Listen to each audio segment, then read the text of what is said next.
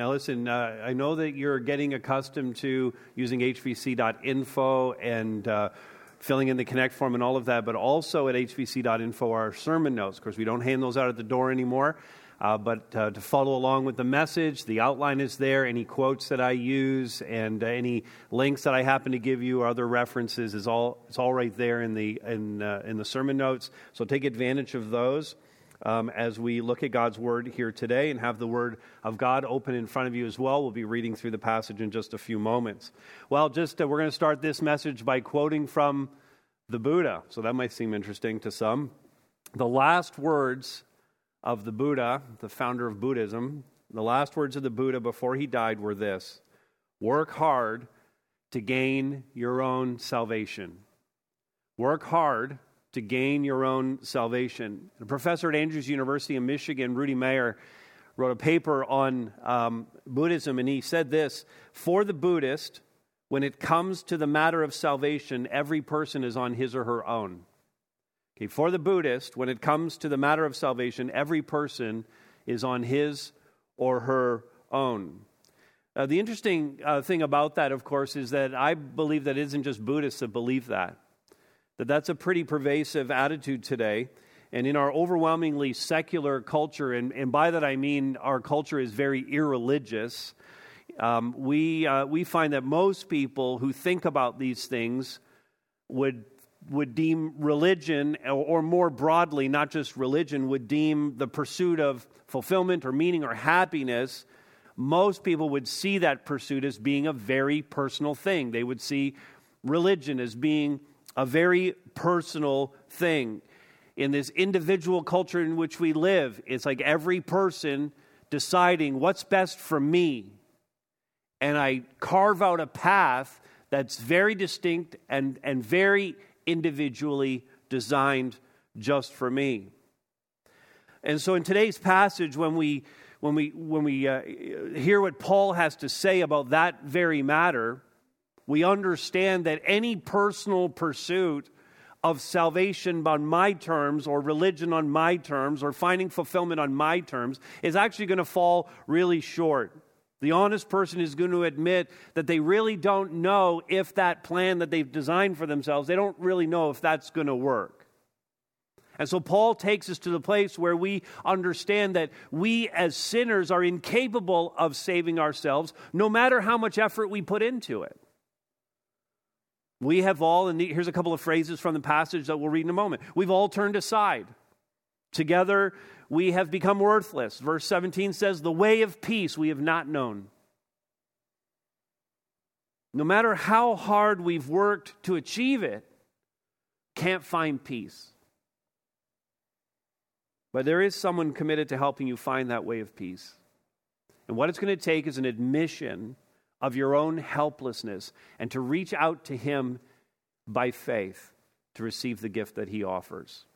And so we're going to take another deep dive into Romans today. Now, thankfully, a shorter passage than last week. If you survived last week's marathon passage, you've arrived at a shorter series of verses, but no less impactful today. So this is Romans 3, 9 through 20. I'm going to read it, and then we're going to get looking at these verses. Paul writes, what then? Are we Jews any better off? No, not at all. For we have already charged that both Jews and Greeks are under sin. As it is written, none is righteous, no, not one. No one understands, no one seeks for God. All have turned aside, together they have become worthless. No one does good, not even one. Their throat is an open grave. They use their tongues to deceive. The venom of asps is under their lips. Their mouth is full of curses and bitterness. Their feet are swift to shed blood. In their paths are ruin and misery. And the way of peace they have not known. There's no fear of God before their eyes. Now we know that whatever the law says, it speaks to those who are under the law, so that every mouth may be stopped and the whole world may be held accountable to God. For by works of the law, no human being will be justified in his sight, since through the law comes knowledge of sin. All right, in your notes, if you're following along, if I'm to walk in the way of peace, I must admit my sinfulness, but here's the first problem. We're going to look at this. But I'm inclined to resist the obvious. I'm inclined to resist the very obvious thing that we are all sinners. Now, Paul says in verse 9, what then? That starts this passage. He's going to sum up the argument that he's making from the very first part of Romans, when he opened the letter, all the way to this point in chapters 1, 2, and 3. He's summing up his argument. He's saying, now what then? Well, at the end of the day, with all the things I've already said, here's the conclusion of the matter. And he says, are we Jews any better off? In other words, we religious folks, we who have the Bible, we who have this privilege from God, are we any better off than any other human being? And to that, Paul says, no, not at all. In fact, back in chapter 2, verse 11, he had said, God shows no partiality. So whether you have the privilege of having the Word of God and being raised in a church and being in a believing context, or whether you don't have those things, God's showing no partiality. Everybody's falling under the judgment of God. It's something that's universal for all of humanity. He says, no, not at all, for we have already charged that all, both Jews and Greeks, both of whom were now in the church in Rome, all are under sin. All of humanity, in other words, is caught in sin's net. And that should be obvious, but I don't know why that's so hard for some people. Except that I understand that in our culture today, the thing that we just most desperately want to believe is that humanity is essentially good. And we want to tap into that and encourage that. And education really is built around that in our culture today. We want to believe that at the essential core, human beings are good. But that's not the truth. And I think we know that. I was saying Cheryl and I raised our own kids. Now we're into the grandparent phase. All our kids are married. We've already got a grandchild. We have another one coming. And we remember back to our own child rearing with our own kids. But of course, now we're seeing it in our grandchild. And those of you who are parents or grandparents will know this. You know, it doesn't take very long for that beautiful, sweet child that God gave you. It doesn't take very long for the sin nature actually to pop out. In fact, before the child... Tell me if this isn't true. Before the child walks or talks, the sin nature manifests itself. And they'll do it in something. They know there's something, even before they can say a word, before they can walk anywhere, there's something they know they're not allowed to touch because you've told them not to. And they're right up against it. And you can see they're looking at the thing. And then they look back at you. And then they look back at the thing, and right away you know. Temptation is there. They experience it. They're showing us what Paul is teaching us right here, that all of humanity is caught in sin's net. We don't like the idea that we're sinners. Even Christians don't like this. We want to believe that humanity is essentially good. We want to believe that because that plays far better with the unsaved people, the unbelieving people that are in our lives. It plays better with our neighbors and our co-workers to just kind of rah-rah humanity. And yes, human beings are essentially good. We want to believe that. But we do ourselves no favors if we do. We reason that because we're created in the image of God, we do have good in us that's from God. But we ignore that the good in us, which I do not deny is there, Paul does not deny is there, the good in us is overshadowed in a catastrophic way by sin. In fact, we have a sin nature that's baked in. It's baked in. And is as much a part of who we are as the good that comes from the image of God that is also baked into who we are. In fact, those two natures are at war within us. It's a pitched battle over control. And if we look, in fact, back to Genesis chapter 3, and we look at the second generation of human beings, Cain and Abel, born to Adam and Eve. One's the good boy and one's the bad boy. Sin nature at work. And by saying that Abel was the good boy, he was the good son, by saying that we do not mean that Abel was without sin. All we mean by that is that Abel had a cherished relationship with the Creator, with his God. And Cain did not have a cherished relationship with his God. And so, that path that Cain chose led to hatred, and deceit, and to violence, and to murder.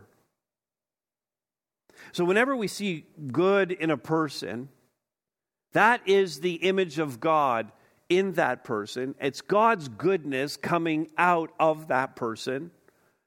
Whether they're a believer or not, any goodness that you see originates with God and is put into us when God created us. It's part of the image of God. But whenever we see even the smallest sin in an infant, in a toddler, and a baby, that is evil that has tainted the good thing that God has created. And that, it seems to me, should be obvious to all of us.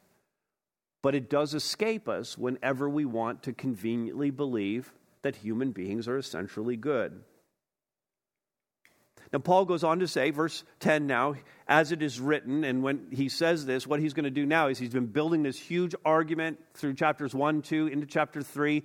Now he's going to bring to bear a series of 7 Old Testament passages, Hebrew scriptures. He's going to tap into the Word of God to show how God says this very thing. And he quotes primarily from the Psalms. He's going to quote one from Isaiah, one we'll see from the book of Ecclesiastes, and you can find out all the specific references if you just look into the footnote of your Bible. There's a progression to what he says here. His thesis, of course, his main argument is none is righteous, no, not one. That's verse 10. Then verse 11, he says, no one understands. In other words, when it comes to this sin issue, sin has so tainted or marred us, we actually can't even get there at the thinking level, and this is why we want to continue to believe in our heads that humanity is essentially good, because no one understands. The battle is actually begun right in our minds with an argument. Then he says, no one seeks for God. This is from Ecclesiastes 7:20. No one seeks for God. We don't of our own will look to be in a relationship with God. We do not of our own will read the Scriptures and want to find God in the Scriptures. We resist that with every fiber of our being. Left to ourselves, we never search for God. And yet some of us here might go, you know what, but there was a time in my life and I didn't know the Lord. And I started to seek after Him. I would call that seeking. I was interested in reading the Bible. I was talking to Christians. I went to church for the first time. I started to hear some preaching. I was drawn to worship music, whatever it was. And you feel like you were seeking God. But please understand what was happening in that moment. That was not you of your own accord initiating a search for God. That was already in your unbelieving, pre-believer state. That was the Holy Spirit already beginning to work in your life to draw you to Himself. It's God who does the seeking. It's God who does the drawing. And in fact, I would just say this, if that's you, whether you're watching on the live stream right now or you're here in the room, if that's you and you're just going like, I'm not a believer yet, I haven't made my commitment to Christ, but I feel like a drawing, I feel like I should be investigating this, please understand that is not you, that is the Holy Spirit already working in your life. Do not resist His work. Let Him have His way with you and let Him draw you into a relationship with the Savior, Jesus Christ. So no one understands. No one seeks for God. Verse 12, all have turned aside. You know, we pursue our own way. We're not seeking for God, that's for sure. So we're pursuing our own way. We go, back to the Buddha's words. We're working hard to gain our own salvation. We've picked our own path. Then together, all of humanity have become worthless, meaning that we're just so completely and utterly lost. The chasm between us and God is so complete and so wide, it's unable to be crossed. No one does good. We still have this unresolved sinfulness, which is the whole point of Romans 1 and 2. In chapter 1, he made the point, speaking about unbelievers who don't have the Word of God, that they are nevertheless without excuse because the creation testifies to the existence of God. And so even though they don't have the word and the explicit teaching of the scriptures, they can look at how the creation operates. They can look at the universe and the natural order, and they should be able to see the designer in all of that. And so they are without excuse, though they are totally committed to their immorality. Chapter 2 tells us that the Jewish people who have the scriptures have the direct revealed testimony of God and are in the pursuit of morality as a way to approach God, that both of those groups, both those pursuing immorality and those pursuing morality, both are without excuse. Both need God. All need to turn in faith. No one does good.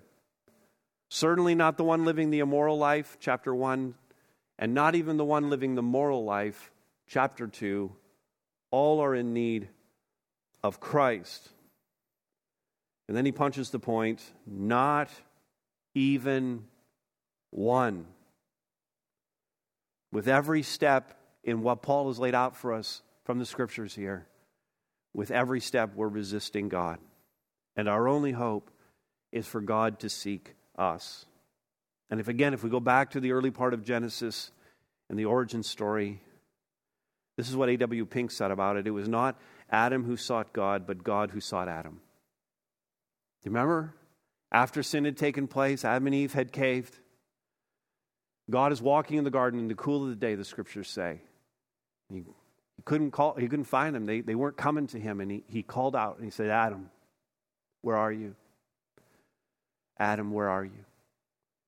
God was seeking Adam. Adam was hiding from God, filled with shame.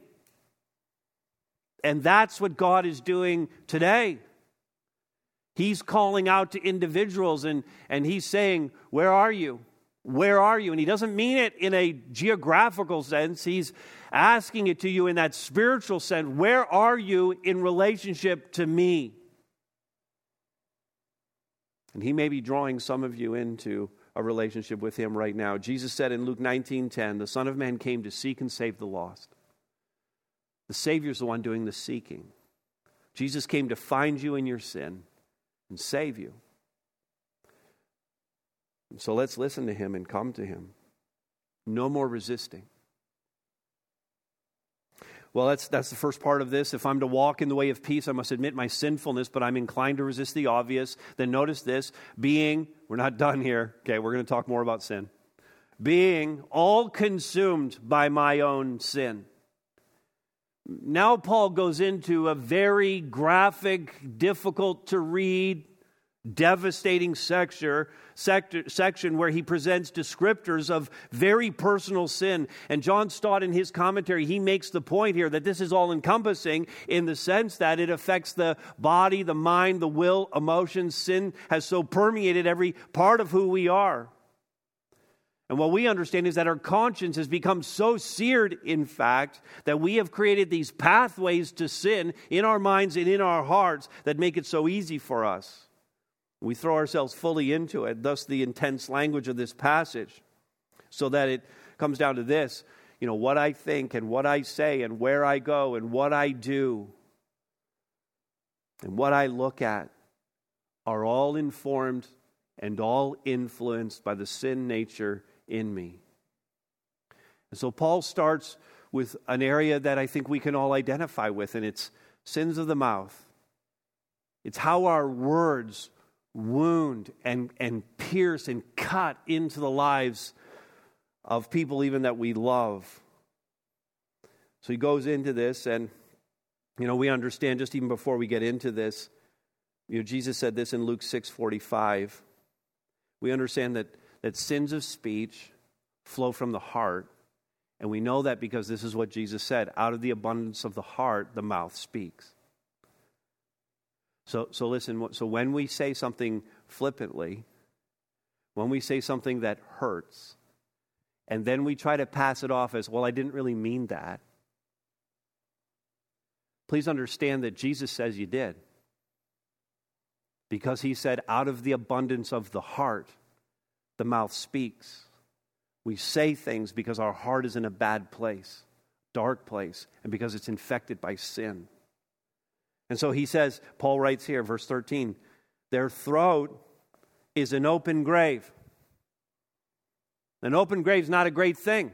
If you go back to the book of John's Gospel, and Lazarus had died, Jesus' friend, and Jesus took 4 days to get there, so Lazarus' body was in the tomb for 4 days.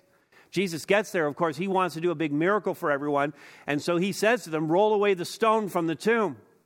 And everybody says to him, you can't roll away the stone because the body's been in there for 4 days. If you roll it away, it's going to stink. There's a rotting corpse in there.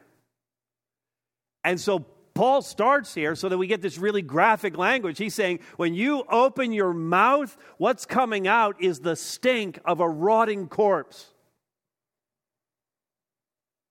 That's how your words affect people. Their throat is an open grave. They use their tongues to deceive.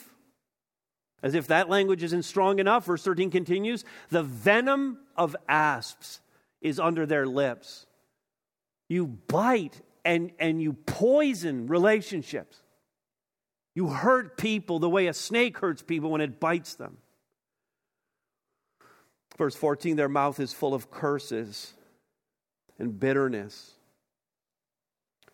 It's honestly just hard to imagine if there are any sins worse than the ones we commit with our mouths. Repeatedly in the Proverbs, in the book of James, in Paul's other letters, we're warned about sins of the tongue.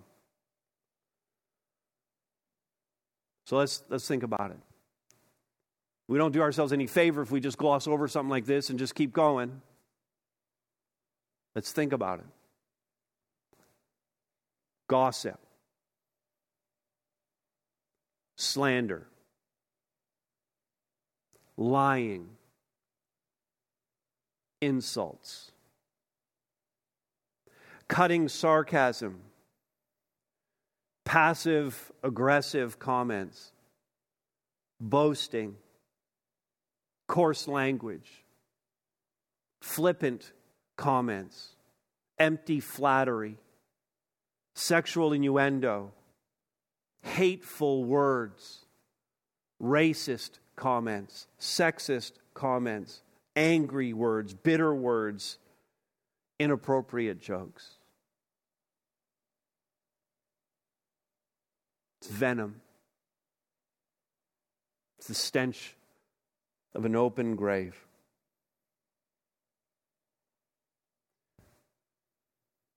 Paul doesn't stop there. Sins of the mouth are just one thing he wants to deal with. He also says in verse 15, their feet are swift to shed blood. In other words, their actions also betray that they're sinful. Murder, hatred, complicity and inaction with respect to those who are on the margins. We think, well, because I haven't hurt that person directly, but did you do anything to stop that person from being hurt? Did you turn a blind eye? Did you pretend it wasn't your problem? Our passivity condemns us. Verse 16, in the paths of those who wound with their words, in the path of those who wound with their actions and their inactions, in their paths are ruin and misery. We cause pain and suffering in the lives of others directly and indirectly.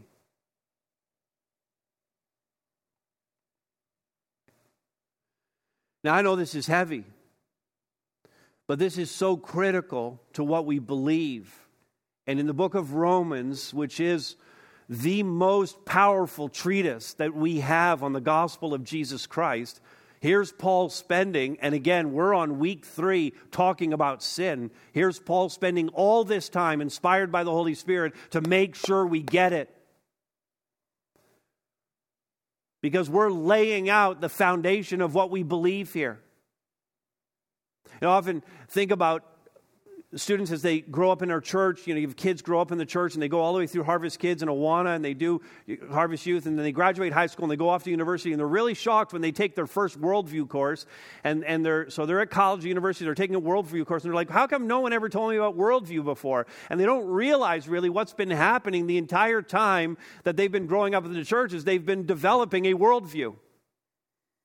We don't use that language all the time, but I'm presenting to you the basis for a worldview right here. I'm talking to you today, even though we don't talk in these terms, about anthropology. And so the reality is we lay down our theology, we establish what we know about God, what we believe about Him, what's been revealed to us about Him. We establish our theology, and then we build upon that everything else. Our anthropology becomes a Christian anthropology. Our sociology becomes a Christian, so how we relate to the world, what we believe about humanity. Our psychology becomes a Christian psychology in the sense that we're now thinking the way God wants us to think, and this book informs all of those. And so you have a worldview. It's right here in the Word of God. We're developing it. And as we think about this worldview, we believe that humanity is sinful. And we believe that further, we're unable to resolve that problem that we have. Though we were, in fact, created in the image of God. All of those are critical elements of our worldview and what we believe about humanity in this world. What we are not is what I've deemed here temporal optimists. This is what we find in the world more often than not. Temporal optimists who believe that the world is getting better by our efforts. That humanity is actually emerging from its more primitive ways into a more progressive and enlightened and harmonious future. That's what most people believe. That's the worldview that most people are pursuing today. Instead, we would believe as Christians, though we are still required to be good stewards, to have dominion over the creation, to work for the good of the people that are around us, the cities that we live in, we are still continuing our horrific descent into horrors not yet imagined. That chaos is coming. In fact, when we think about these progressives and these temporal optimists who think the world is getting better, we need only point them to the 20th century as the argument against what they're teaching, what they believe. In fact, how many people here were born in the 20th century? Raise your hand if you were born in the 20th century. You can still raise your hand in a pandemic. I checked it out with the health unit, so raise your hand. So how many people don't know if they were born in the 20th century? Just raise your hand right now, because that would be a little suspicious. Most of us, I would say, in this room were born in the 20th century, of course, born before the year 2001. And the 20th century, as we look at all of recorded history, the 20th century was the most brutal, the most violent century in all of history. Whereas some who have a different worldview would believe that because we're emerging out of our more primitive past, they would look back to the ancient stories, those movies we watch and those books that we read, and we go, it's such a brutal age, and people are so cruel with each other. The 20th century was far worse than any other century prior. Number one on the list by far. So how could we possibly look at the 20th century with its brutal genocides, with its holocausts, with the constant warfare and the mechanization, the modernization of warfare that allowed us to murder people in great numbers, and to do so smiling? How could we possibly believe that we're getting better? Well, the dawning of the 21st century came, and we're 2 decades in. Surely we're doing better. The 21st century started with 9/11. Barely 8 months into the new century, the Twin Towers were attacked, and the Pentagon. And that started, by the way, a war on terror, which continues to this day, which Canadian soldiers have also given their life for. 20 years of fighting the war on terror with no end in sight, by the way.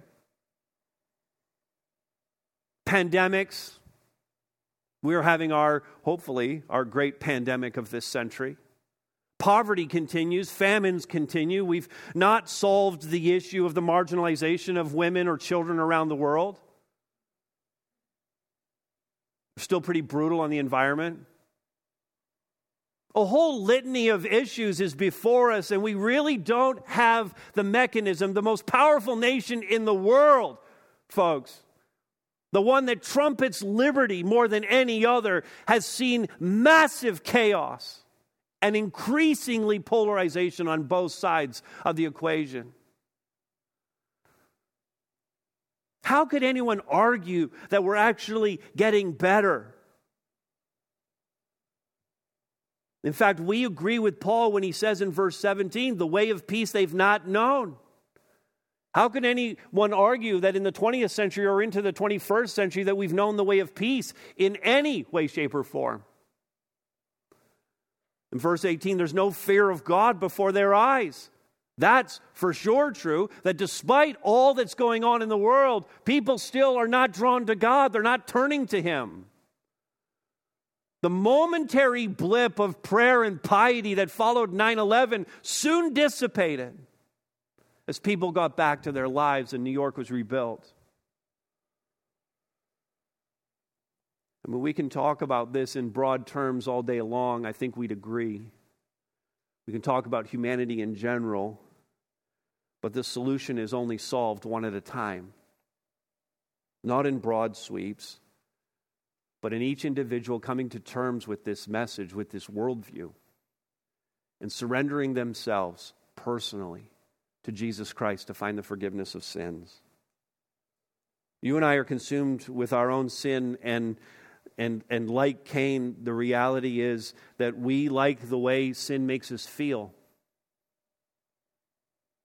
We like the power of it. We like the quick hit that it gives us.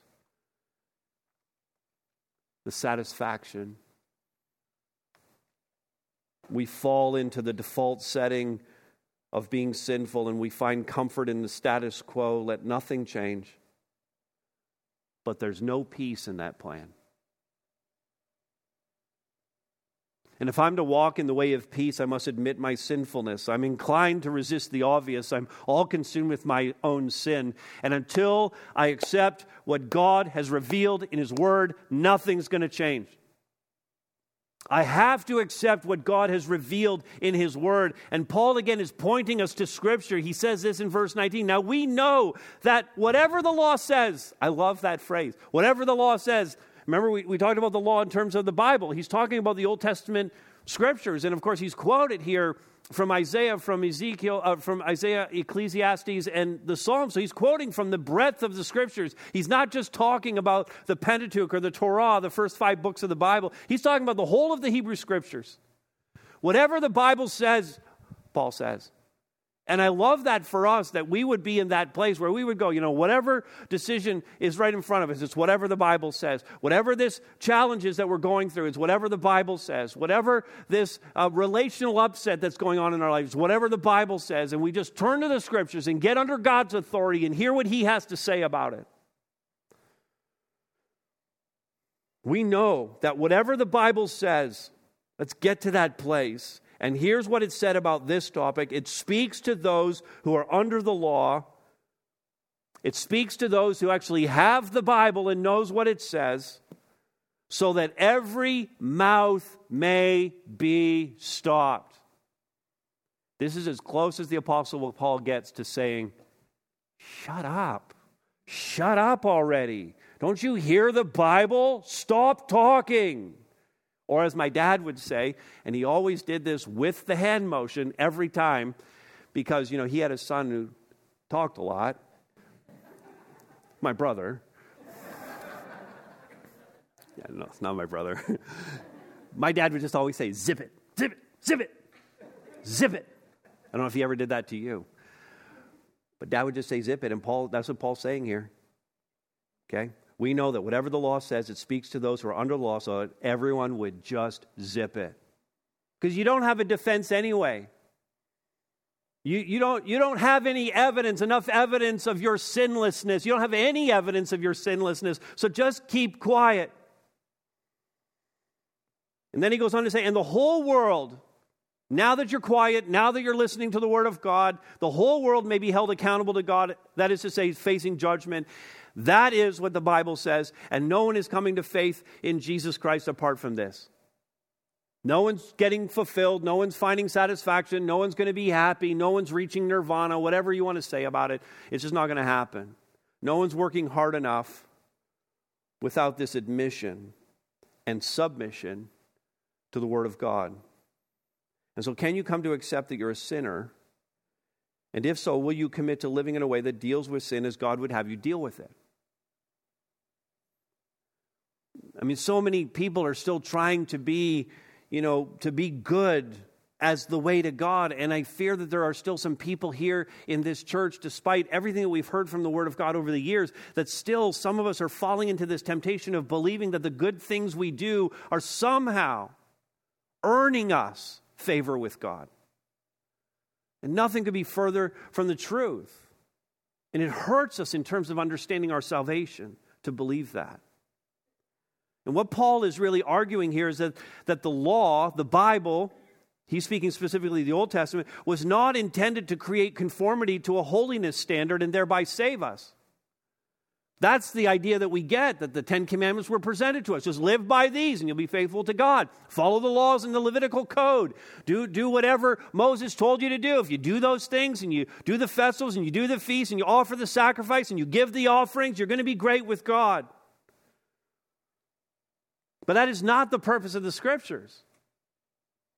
Again, the Old Testament was not given to create conformity to a holiness standard and thereby save us if we adhere to the standard, but to demonstrate the impossibility of living up to that standard. That's what the Bible is there for. To show you that you're a sinner. The purpose of the law is to show us that we are hopeless sinners and that our only hope is in Christ. It's always neat to see this, but you go into somebody's home and they have the 10 Commandments posted on their wall. There might be some people here, you have the 10 Commandments posted on your wall. The law of God, the famous 10 Commandments that God gave to Moses for Israel. And it's not wrong to have the 10 Commandments obviously up on the wall of your house, but you have to understand why you have it there. You cannot, should not, must not have the 10 Commandments on your wall as a declaration that we live by these rules. Children, look, we put the 10 Commandments up here. Here's what we want you to live by. Just follow the 10 Commandments. You will destroy your children if that's your play. We don't put the 10 Commandments up to show that we're living by these rules. We put the 10 Commandments up as a declaration that we are incapable of living by these rules. Children, here's the 10 Commandments. I want you to read these and see these and realize you will never keep them in your entire life. And that's why you need to give your life to Jesus Christ. The 10 Commandments are there to show us the desperate need that we have so that we might see Christ and surrender to Him, to have Him intervene and save us, which He did by the sacrifice on the cross. That's the only way. Martin Luther, the great reformer, of course, was so impacted by the book of Romans and the book of Galatians and what it said about salvation. He came to this revelation and was one of the leaders of the Protestant Reformation. And he said this: the principal point of the law is to make human beings not better but worse. That is to say, it shows them their sin, that by the knowledge thereof they may be humbled, terrified, bruised, and broken, and by this means may be driven to see grace and so come to the blessed Christ. Well, in the coming messages, we're going to get to see in beautiful detail the blessed Christ, and thank you for weathering the storm through these 3 more difficult messages that are going to get us there. But God's going to respond to our predicament, and He's going to show us the great provision of His Son and the sacrifice of our Savior. All right, you can see that what we've been doing in this message is we're building a statement, and we're going to come back to it just in a few moments and affirm the whole thing. If I'm to walk in the way of peace, I must admit my sinfulness, but I'm inclined to resist the obvious, being all consumed by my own sin. And until I accept what God has revealed in His Word, here it is, I risk missing out on the salvation He offers. Now, I hope by now that you're convinced, if you weren't already, but I hope you're convinced, and maybe I hope that even more reinforced in your belief that we are all sinners by nature, And God, of course, here's what we understand further about this, and this is why this is such a problem for us. The prophet Habakkuk, in fact, said this: God's eyes are too pure to look on evil. He cannot tolerate wrong. And the more common way that we would say this often is, God can't look at sin. God can't look at sin. And because of that, it's created, because we have a sin nature now, and God is perfectly holy and can't even look at sin, it's created this incredible chasm between us and God. The relationship is severed. It remains severed until someone who doesn't have the sin problem solves it for us. And that's none of us, because we all have the sin problem. But people still try all kinds of ways to deal with sin in their lives.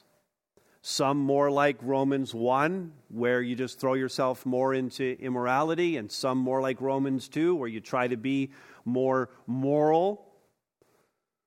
We're going to come back to this in much more detail. And in fact, the 8 things I'm going to give you here in a moment, I'm just going to touch on. And then when we get to Romans chapter 7, where we see that battle between the flesh, that spiritual battle that goes on inside of us, we're going to look at these in even more detail. But for now, let me give you this: 8 ineffective ways of dealing with sin. And I'm grateful for Steph in our Biblical Soul Care Ministry helping me build this list. So 8, what did I call this? 8 ineffective ways of dealing with sin. And they include, again, very quickly here, escape. That is to say, we distract ourselves with other things in order to forget that we're sinners or we're in sin. Or denial. Denial is, this thing that I'm doing is not bad. But then I could go a different way with it, and I could talk about minimization, where I say it isn't that bad. And I start to compare my sin to other sins I've committed or other sins that others are committed, and I mitigate the impact of the sin in my own life or the lives of others. Or I could talk about blame shifting. We deflect. We could talk about that old phrase, the devil made me do it, and certainly he's a great cop-out. You know, he's a great excuse for any of us. Ultimately, he's the author of all of this, for sure. But then we cast off any personal responsibility for any of this. The devil made me do it. Or we can go all Freudian here and just blame our mothers for everything. And I did say that in the first service, and my mom was here, and I don't blame her for these things. I just want that on the record, by the way, because I don't think that was clear at 8:30. When we were all laughing about it. Succumbing. I surrender to it. I just give it. I just go, you know what? This isn't ever going to change. I've been fighting this sin issue for 20 years or 30 years or 40. You know what? I'm just giving into it. It's just who I am. Or self-hate. I find my own spirit just becomes crushed by it and consumed by guilt and shame. And that just affects, when I have that self-hate, that's just going to affect every relationship that I'm in. Not in a good way. Withdrawal, hiding, isolation from relationships, or then, this is a big one, penance, self-atonement. I try to be good in other areas to supposedly make up for my sin. And again, there's a lot to that list, and we're going to come back to that when we get to Romans chapter 7 and deal with it in some more detail. And none of that, I just say this right now, none of that is going to work. None of that's going to help us. Verse 20 says, "For by works of the law, no human being will be justified in his sight." Whatever your way is in trying to reach God or deal with sin or any of this, it's not going to work. Okay, it's not going to work. You cannot be justified. Anytime you see that word, just put saved.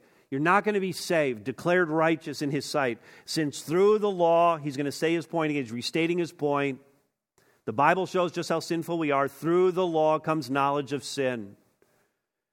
And to put a period at the end of this sentence, Jonathan Edwards, the pastor revivalist, said this: "You contribute nothing to your salvation except the sin that made it necessary." That sums up the entire message. In fact, we didn't even need to take the last 40 minutes to say anything. I could have just showed you this quote at the start, and that would have been the whole thing. You contribute nothing to your salvation except the sin that makes it necessary. And so here's the statement all at once. You can follow it along on the screen. And to just say this for yourself, if I'm to walk in the way of peace, I must admit my sinfulness, but I'm inclined to resist the obvious, being all consumed by my own sin. And until I accept what God has revealed in His Word, I risk missing out on the salvation He offers. So let's not have anyone miss out on the salvation that He offers. You, like every human being on the planet, every human being who has ever lived, you want to live at peace. I know you do. Everyone wants to be at peace. Everyone wants to find the way of peace. We want peace inside of ourselves. We don't want the anxiety and all the worry, all the turmoil. We want peace in our relationships. We don't like the conflict.